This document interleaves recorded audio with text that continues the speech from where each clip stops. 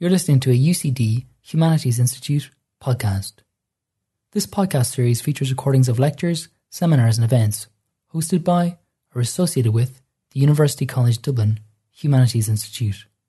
For more information, go to ucd.ie/humanities. This podcast features a paper from the Dockland Encounters Symposium. This symposium took place in the National Maritime Museum of Ireland on the 22nd of June 2017. It was organised by Joanna Robinson. This episode features a paper by John Brannigan from University College Dublin. His paper, Down by the Docks, Late Modernist Fictions of Irish Seaports, was recorded for podcasting by Real Smart Media. Thanks to Joanna for inviting me and for organising this symposium, and to Richard for his kind words at the beginning as well.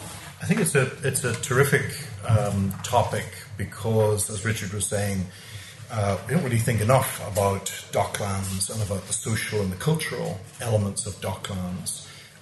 Even as I began to do, when I started worrying about my paper frantically last week, I began to look up about, how do you even define docks in relation to words like quay or harbour or, all those other words that we might use for docks.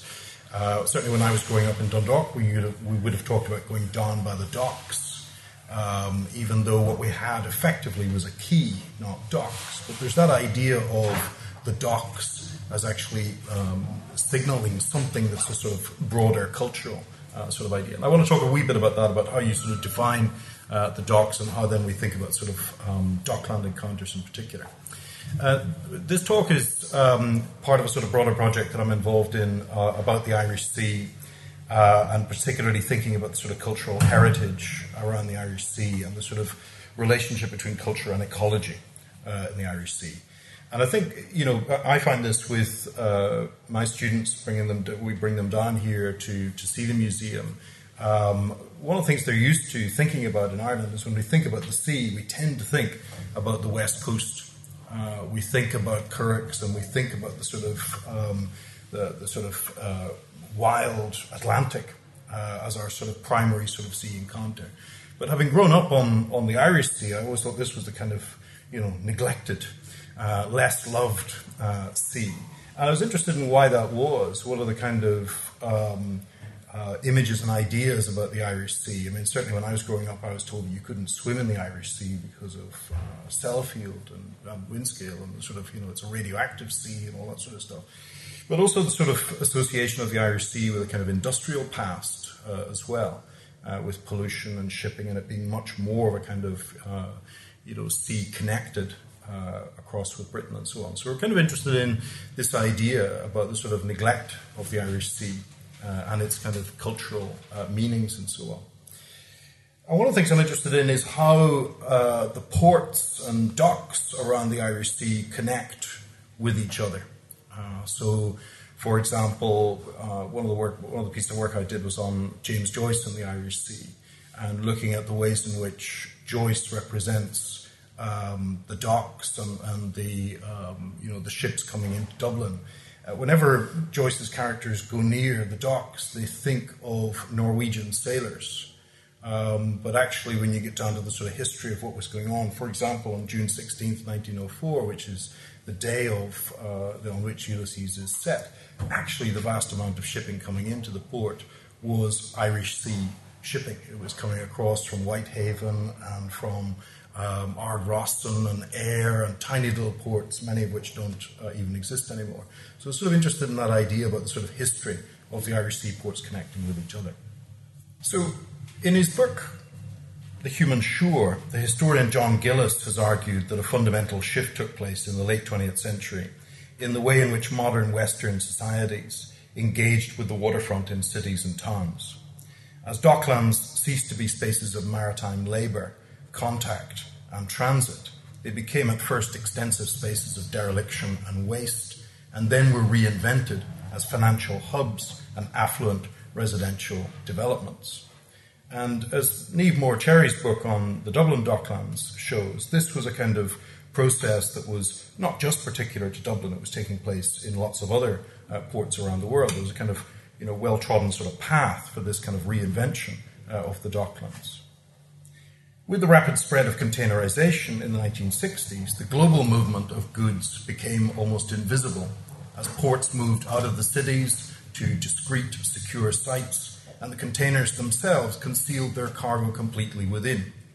With mechanization of the transfer of these intermodal containers from ship to road and rail, the dock systems at the heart of major cities became more or less redundant, as did the thousands of skilled dock workers who formed distinctive working-class communities in those cities. And for Gillis, these developments entailed what he calls a colossal act of forgetting. And that chimes in, I think, with what Richard was talking about more broadly, as a colossal act of forgetting the sea in Irish culture. But Gillis talks about this colossal act of forgetting, which erased the history of human labour, trade and cultural encounter, and turned the waterfront into a mere property asset. And Gillis writes that never have shores been so rich in property values and so impoverished in what had once made them the first home of humankind. And it's an argument made visually poignant in Alan Sekula's film The Forgotten Space, if you know that film, which narrates the paradox of a global modernity intent on rendering invisible the maritime transport upon which it so crucially depends. So Gillis writes, today's waterfront residents have no occupational connection to water, emphasizing that this marks out the waterfront as a space now cut off, not only from its natural environment, but from its own history. And that's precisely where I think we're focusing today, on the sort of cultural heritage and cultural history of those spaces, of that sort of history of maritime encounter. So the specific history of those Dockland communities, is one which can be traced, therefore, between two major industrial innovations, which I'm attempting to represent on this slide from the left to the right, as moving from the development of the wet or floating docks in the early 18th century, the Liverpool example of which, the old dock you can see represented here on the left-hand side, then through to the container revolution, as it's often called, of the 1960s. Since the invention of the first commercial wet dock system in Liverpool in 1715, docklands, you could argue, have been an iconic and integral part of industrial modernity. The dock system, as pioneered by Thomas Steers, enabled ships to berth and unload within an enclosed dock, locked against the falling tides. Ships were no longer limited to unload and load cargo within the high tide, or compelled to offload cargo onto lighters in anchorages. Enclosed docks provided more space for ships and cargo than the medieval quaysides that they replaced. And the dock system also enabled a more effective systemization of customs, labour and goods. It was the dock system, you could say, which enabled Liverpool to become the hub of Britain's trading empire, with all that entailed for slavery, for plantation, for colonialism. By the mid-19th century, Liverpool had expanded its wet dock system to encompass 7 continuous miles along the Mersey. And this was the Liverpool which Herman Melville described in his novel Redburn from 1849, where he wrote, "Nothing can exceed the bustle and activity displayed along these quays during the day. Bales, crates, boxes and cases are being tumbled about by thousands of labourers. Trucks are coming and going. Dockmasters are shouting. Sailors of all nations are singing out at their ropes. And all this commotion is greatly increased by the resoundings from the lofty walls that hem in the din. Surrounded by its broad belt of masonry, each Liverpool dock is a walled town, full of life and commotion, or rather, it is a small archipelago, an epitome of the world. Here are brought together the remotest limits of the earth, and in the collective spars and timbers of these ships, all the forests of the globe are represented, as in a grand parliament of masts." And I like this quotation because I think it gives us several sort of key ways in which the docks tended to be thought about in modern literature. First of all, the admiration of the industry, that this is a sort of hive of activity and business, if you like. So that if you wanted to see modernity at work and how powerful a country was or a city was, you could come down to see the docks. Also that encounter with other peoples, the docks as a sort of cosmopolitan space. Here he represents it in very ideal terms as a sort of parliament of masts that come together in the docks. So that idea of the docks as somehow a sort of transnational space or an international space in which you encounter all these different peoples. And also this sense that the dock itself is a kind of self-enclosed area, a walled town, as Melville calls it here, that it is an epitome of something, that it emblematizes something in its enclosure as well. So Melville's depiction belongs to that great tradition of what Alain Corbin describes as the harbour picturesque, in which the harbour was simultaneously, Corbin says, a stage on which the traveller made his entrance and an ethnological museum of people from diverse classes and ethnicities. And Corbin specifically discusses the tradition of port paintings. And in particular, he's talking about this artist, Joseph Vernet. Probably one of the most famous works by Vernet is this Intérieur de Port de Marseille. And he's sort of thinking about how the port painting, or the harbour picturesque, as you describe it, captures this idea of, as Joanna was saying earlier, about the framing, the way in which a harbour or dock frames a particular experience. In this case, for Corbin, the arrival of the traveller. For Corbin, that's almost always a kind of privileged traveller. So this is not somebody who kind of, has come in on one of the ships as a dock worker or as a seafarer, but as a passenger, right? So it's the sort of encounter with other lands. And it's this sort of idea of looking at the scene of busyness and so on. There's a wonderful moment in Charles Baudelaire in Paris Spleen where he talks about the joy of relaxing down by the docks and watching everybody else being busy when you yourself are idle, right? So it's that kind of privileged kind of mode that Vernet is depicting here, the splendor of this scene, of all of the sort of colours of the different peoples, their clothes, their wares, and so on, and the whole of the world being displayed on this dock. That's what Corbin's particularly sort of interested in, this moment of the harbour picturesque. So the busyness and diversity of the port were measures of its esteem and the esteem of the kingdom that it served. As Christopher Harvey argues in his book, A Floating Commonwealth, Liverpool was a key part of an arc of port cities, together with Bristol, Cardiff, Swansea, Dublin, Belfast and Glasgow, arrayed around the Irish Sea, which constituted, Harvey writes, the marine antechamber to industrial Britain. The vast bulk of British wealth from trade and industry was articulated through these cities. And it was this region of the British and Irish Isles which, Harvey says, more than any other, changed and was maimed by world history, reflecting on its industrial and imperial heights, but then also its descent into economic and political crises in the late 20th century.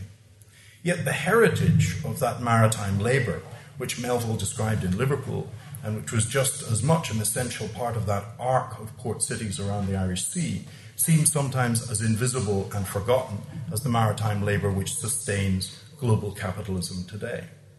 It survives in the industrial archaeology of its ports and docks, of course, in the museums and preserved ships.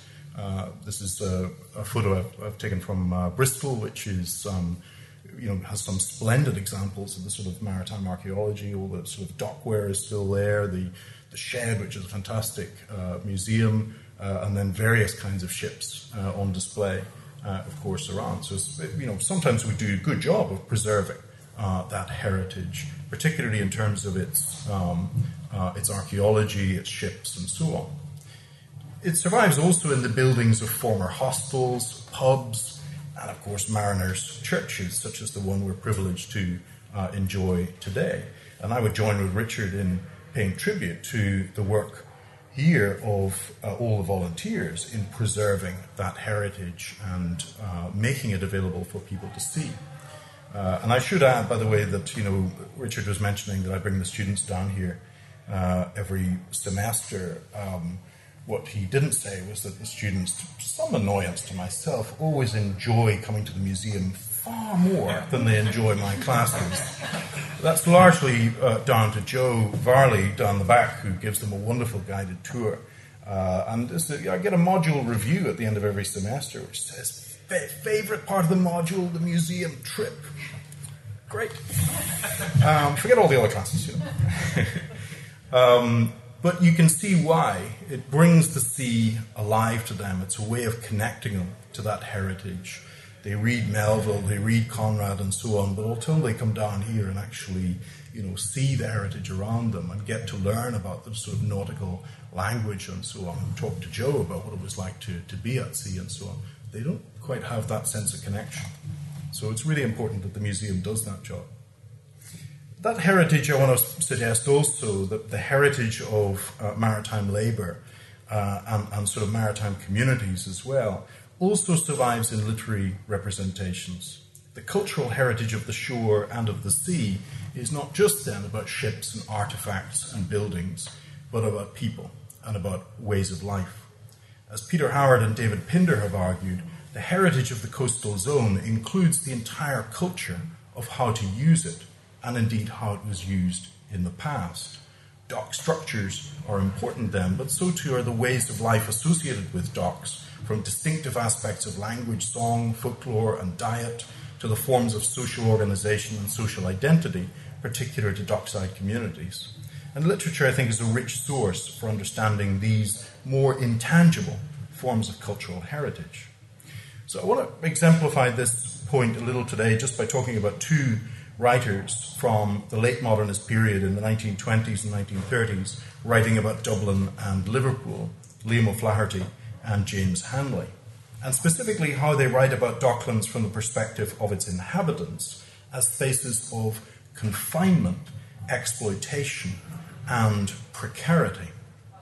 Against Melville's idealized view of the docks and Corban's privileged traveller, so think about Baudelaire lounging at the dockside looking at the industry while he's being idle, these writers offer us instead a more critical representation of docks as profoundly ambivalent social spaces.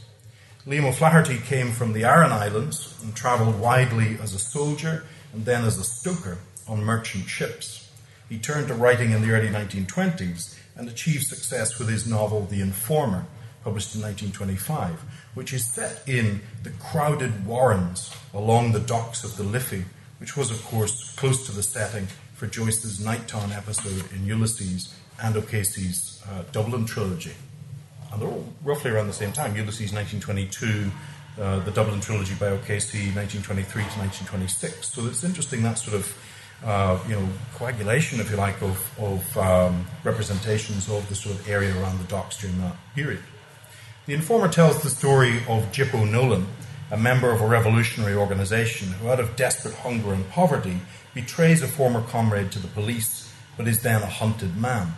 The key to Jippo's actions and his downfall in the novel is the physical and economic environment of the Docklands. He's constantly shown to be enclosed and constrained by his slum surroundings, assaulted sometimes as much by the fog, the darkness, and the rain as he is by his enemies. At one end of the slum lies the canal bridge, where the road disappeared abruptly over the horizon, as if it had fallen over a precipice into space. At the other end, the dark water of the tidal river. And this is what O'Flaherty is very much showing, is this sense of the Docklands area. Here we're looking at the space between the Spencer Dock, the canal on your right here, and the inner dock and the railway on the left-hand side. There's also a similar story told about the East Wall area, that you're really enclosed by all of these things. You're living in a little enclave. You're kind of close to the city centre, but you're also in this little enclave marked off by the canal, the railway, the docks and so on, and sort of confined into this space. And this watery enclosure offers no way out for Jippo. The port and the canal, the roads and the railways present no opportunities for escape. Ports are hubs and gateways exposing their hinterlands to other cultures and people. But as nodes of global capitalism, they also expose their hinterlands to the predatory excesses of the sea economy. O'Flaherty's slum dwellers are dockers, prostitutes, tramps, and carters, casual workers, casual criminals, and broken old men, he writes, for whom the port's only virtue is to bring in the sailors upon whose money they depend. It's this Dockland geography which provides such an integral element of O'Flaherty's plot. For such characters, there's no romance to sea life, there's no choices made available by routes across the sea. As O'Flaherty observed in his own account of his brief life as a seaman, ships merely provide other forms of low-paid, hard labour and connect port slums with other port slums. With the £20 reward in his pocket, Jippo cannot summon the agency which this money should have afforded him to leave the slum streets of Dublin Docklands, and even if he could, no alternative destination is ever made apparent. In fact, he very much spends the £20 that he gets. If you know the novel or you've seen John Ford's film, he blows the 20 quid in an extraordinarily quick amount of time. Very much similar to the 3-day millionaire that Richard was talking about. John Ford's film version of the novel presented this impossibility of escape in a scene in which Jippo stares through a shop window, gazing at the model of a passenger ship. You can just see it up on the left there, above which hangs a sign advertising £10 to America. A fantasy image of he and his prostitute girlfriend, Katie, newly married and celebrating on the ship's deck, fades on and off the screen. The model ship, we've got some fantastic examples here, encased behind a window, makes the idea of escape seem a futile childhood game. It accentuates rather than relieves Jippo's entrapment. John Ford himself was brought up in the Docklands district of Portland in Maine, and so part of the appeal of O'Flaherty's novel for Ford was his familiarity with the social and cultural life of dockside communities. Indeed, part of what I'm arguing here is that as social and cultural spaces, Docklands are as much interconnected in space and time with other docklands as they are with their urban, regional, or national hinterlands. And as such, Docklands are a significant topological site in modernist literature. There's little about O'Flaherty's slum setting and destitute characters that could not have emerged from the New York Bowery of Stephen Crane's Maggie, for example, from 1893, or the back of the yards Chicago district of Upton Sinclair's The Jungle from 1906, or indeed, as I'm going to talk about now, from the work of James Hanley. Now, James Hanley is a complicated figure. He claimed to have been born in Dublin. In fact, he wasn't. He was born in Liverpool. He was the son of a ship's stoker and was one of 12 children, 6 of whom died as infants. And that claim to be born in Dublin was part of a sort of ongoing attempt by Hanley to sort of constantly figure himself as an Irish writer who just happened to be in Liverpool, if you like. And he sort of has an ambivalent sort of, history of sort of what he claims and what he sort of, how he portrays himself in his literature throughout. But his parents settled in Kirkdale in Liverpool in 1891, from where Hanley's father got work at sea. And as such, the Hanleys were following a well-established pattern of Irish settlement in Liverpool, in the north of the city, where the main concentration of residents were Liverpool Irish Catholics and closely tied to labour in the docks or at sea. And the young James Hanley witnessed in his formative years the sectarian riots which took place in the city in 1909 and the brutal repression of the general transport strike in Liverpool of 1911. Scenes of both sectarian violence and industrial violence recur frequently in his writings. But Hanley was just 13 when he left school and worked first in shipping offices before he enlisted in the Merchant Navy. During the First World War, he served on the ships crossing the Atlantic with troops and supplies from Canada and the USA, and then he jumped ship to serve in the Canadian Army.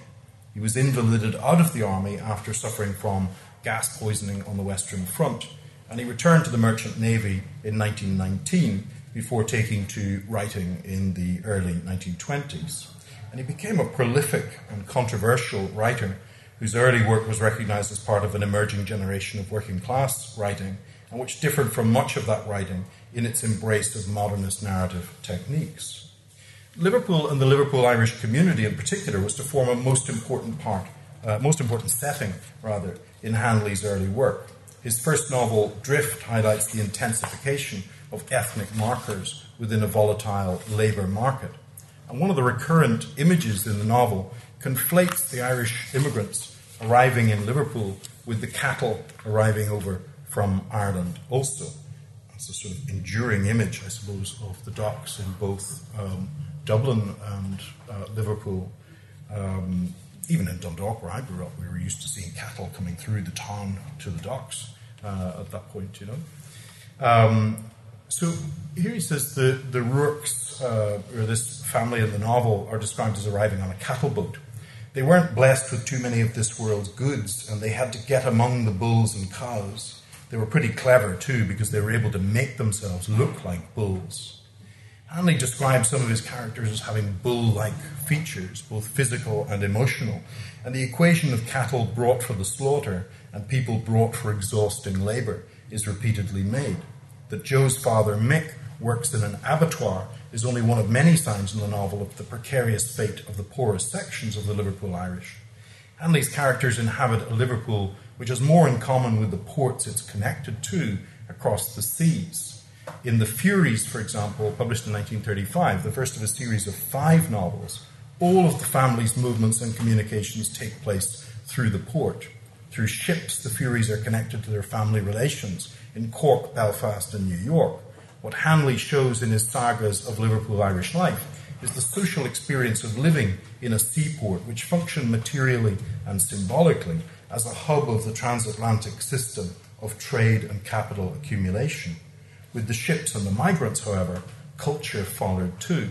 And it's these archipelagic flows of literary and cultural production which, we've not yet learned to track fully.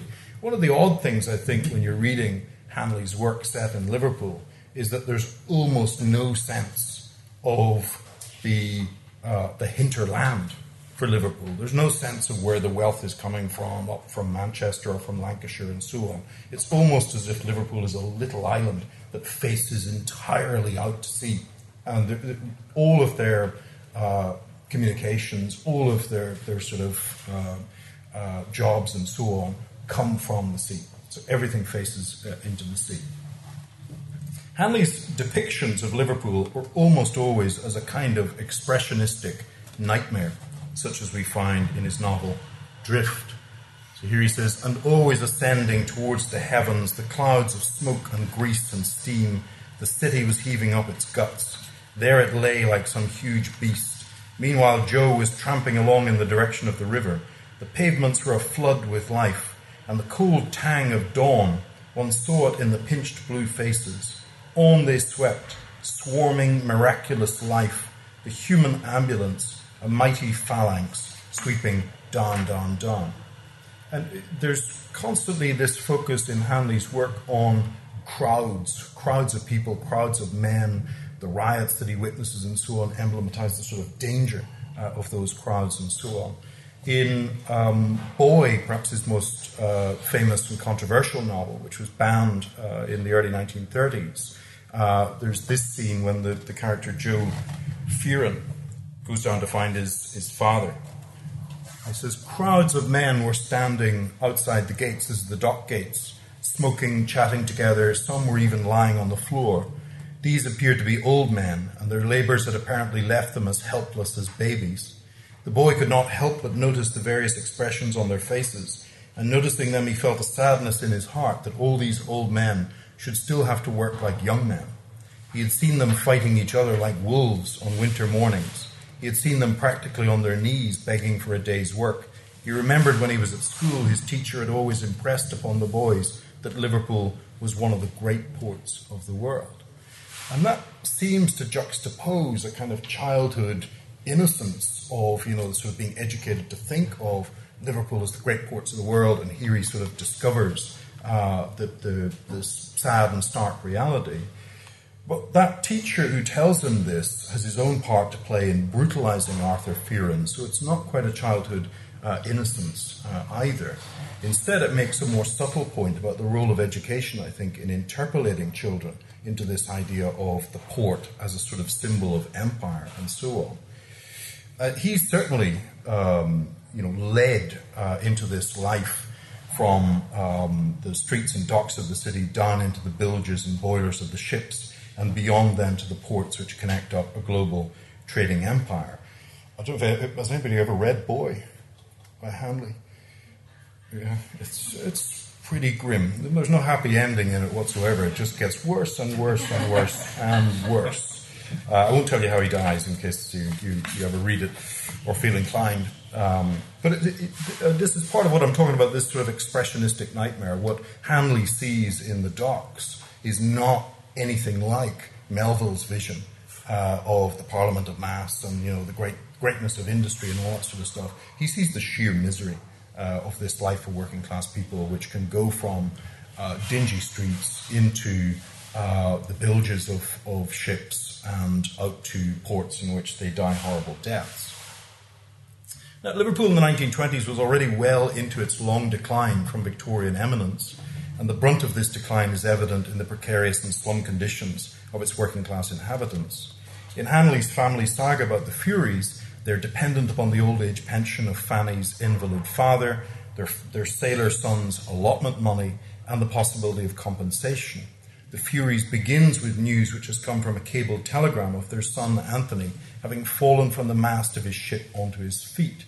And it begins then with his mother going to the shipping offices, you know, magnificent municipal architecture down along the front in Liverpool, and being completely overwhelmed and overawed by the magnificence of this building, the grandness of the sort of encounter with the shipping officer, to try and get news of her son, but also the allotment money, which is owed to him for his injury and so on. So that sort of dependence is shown through the sort of figure of the mother, Fanny. And she herself has a kind of crisis then of kind of thinking about the sort of grimness of this life, which happens in a moment in the novel in which she looks out the window. She stood by the window watching the men shoveling heaps of bones onto trucks, which in turn were pushed through the mill.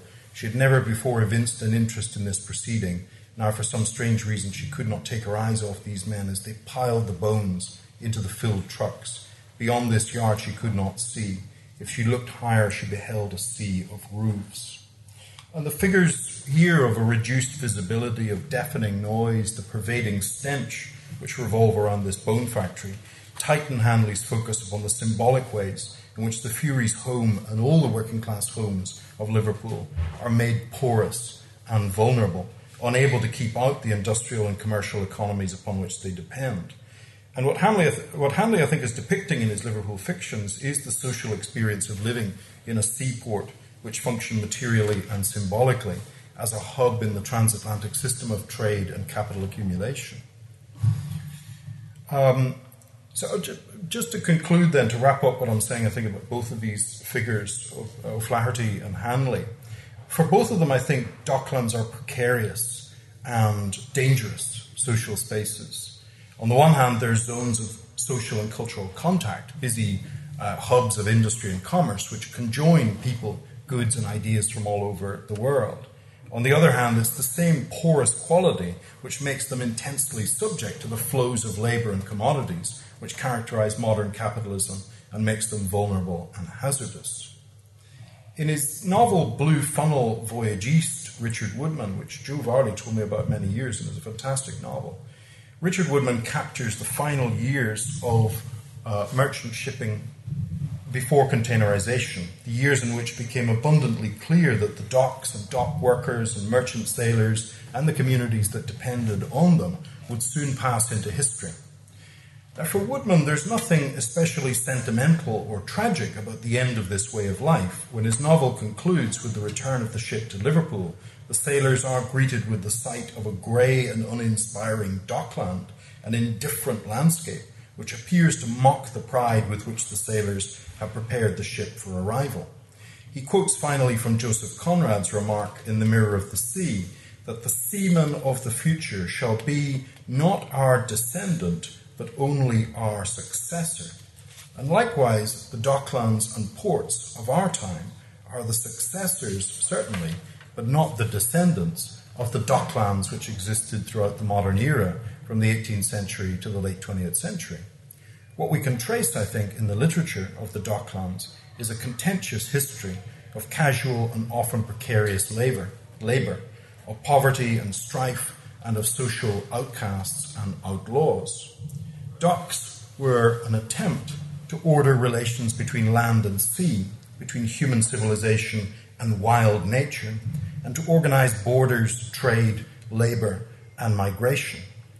Literature reminds us that they never quite succeeded in doing this, that they retained always something of what Rachel Carson argued was the constitutive propensity of the shoreline to be ephemeral and transitory, even when they're at their most modern and industrious. Anyway, I'll leave you with that image.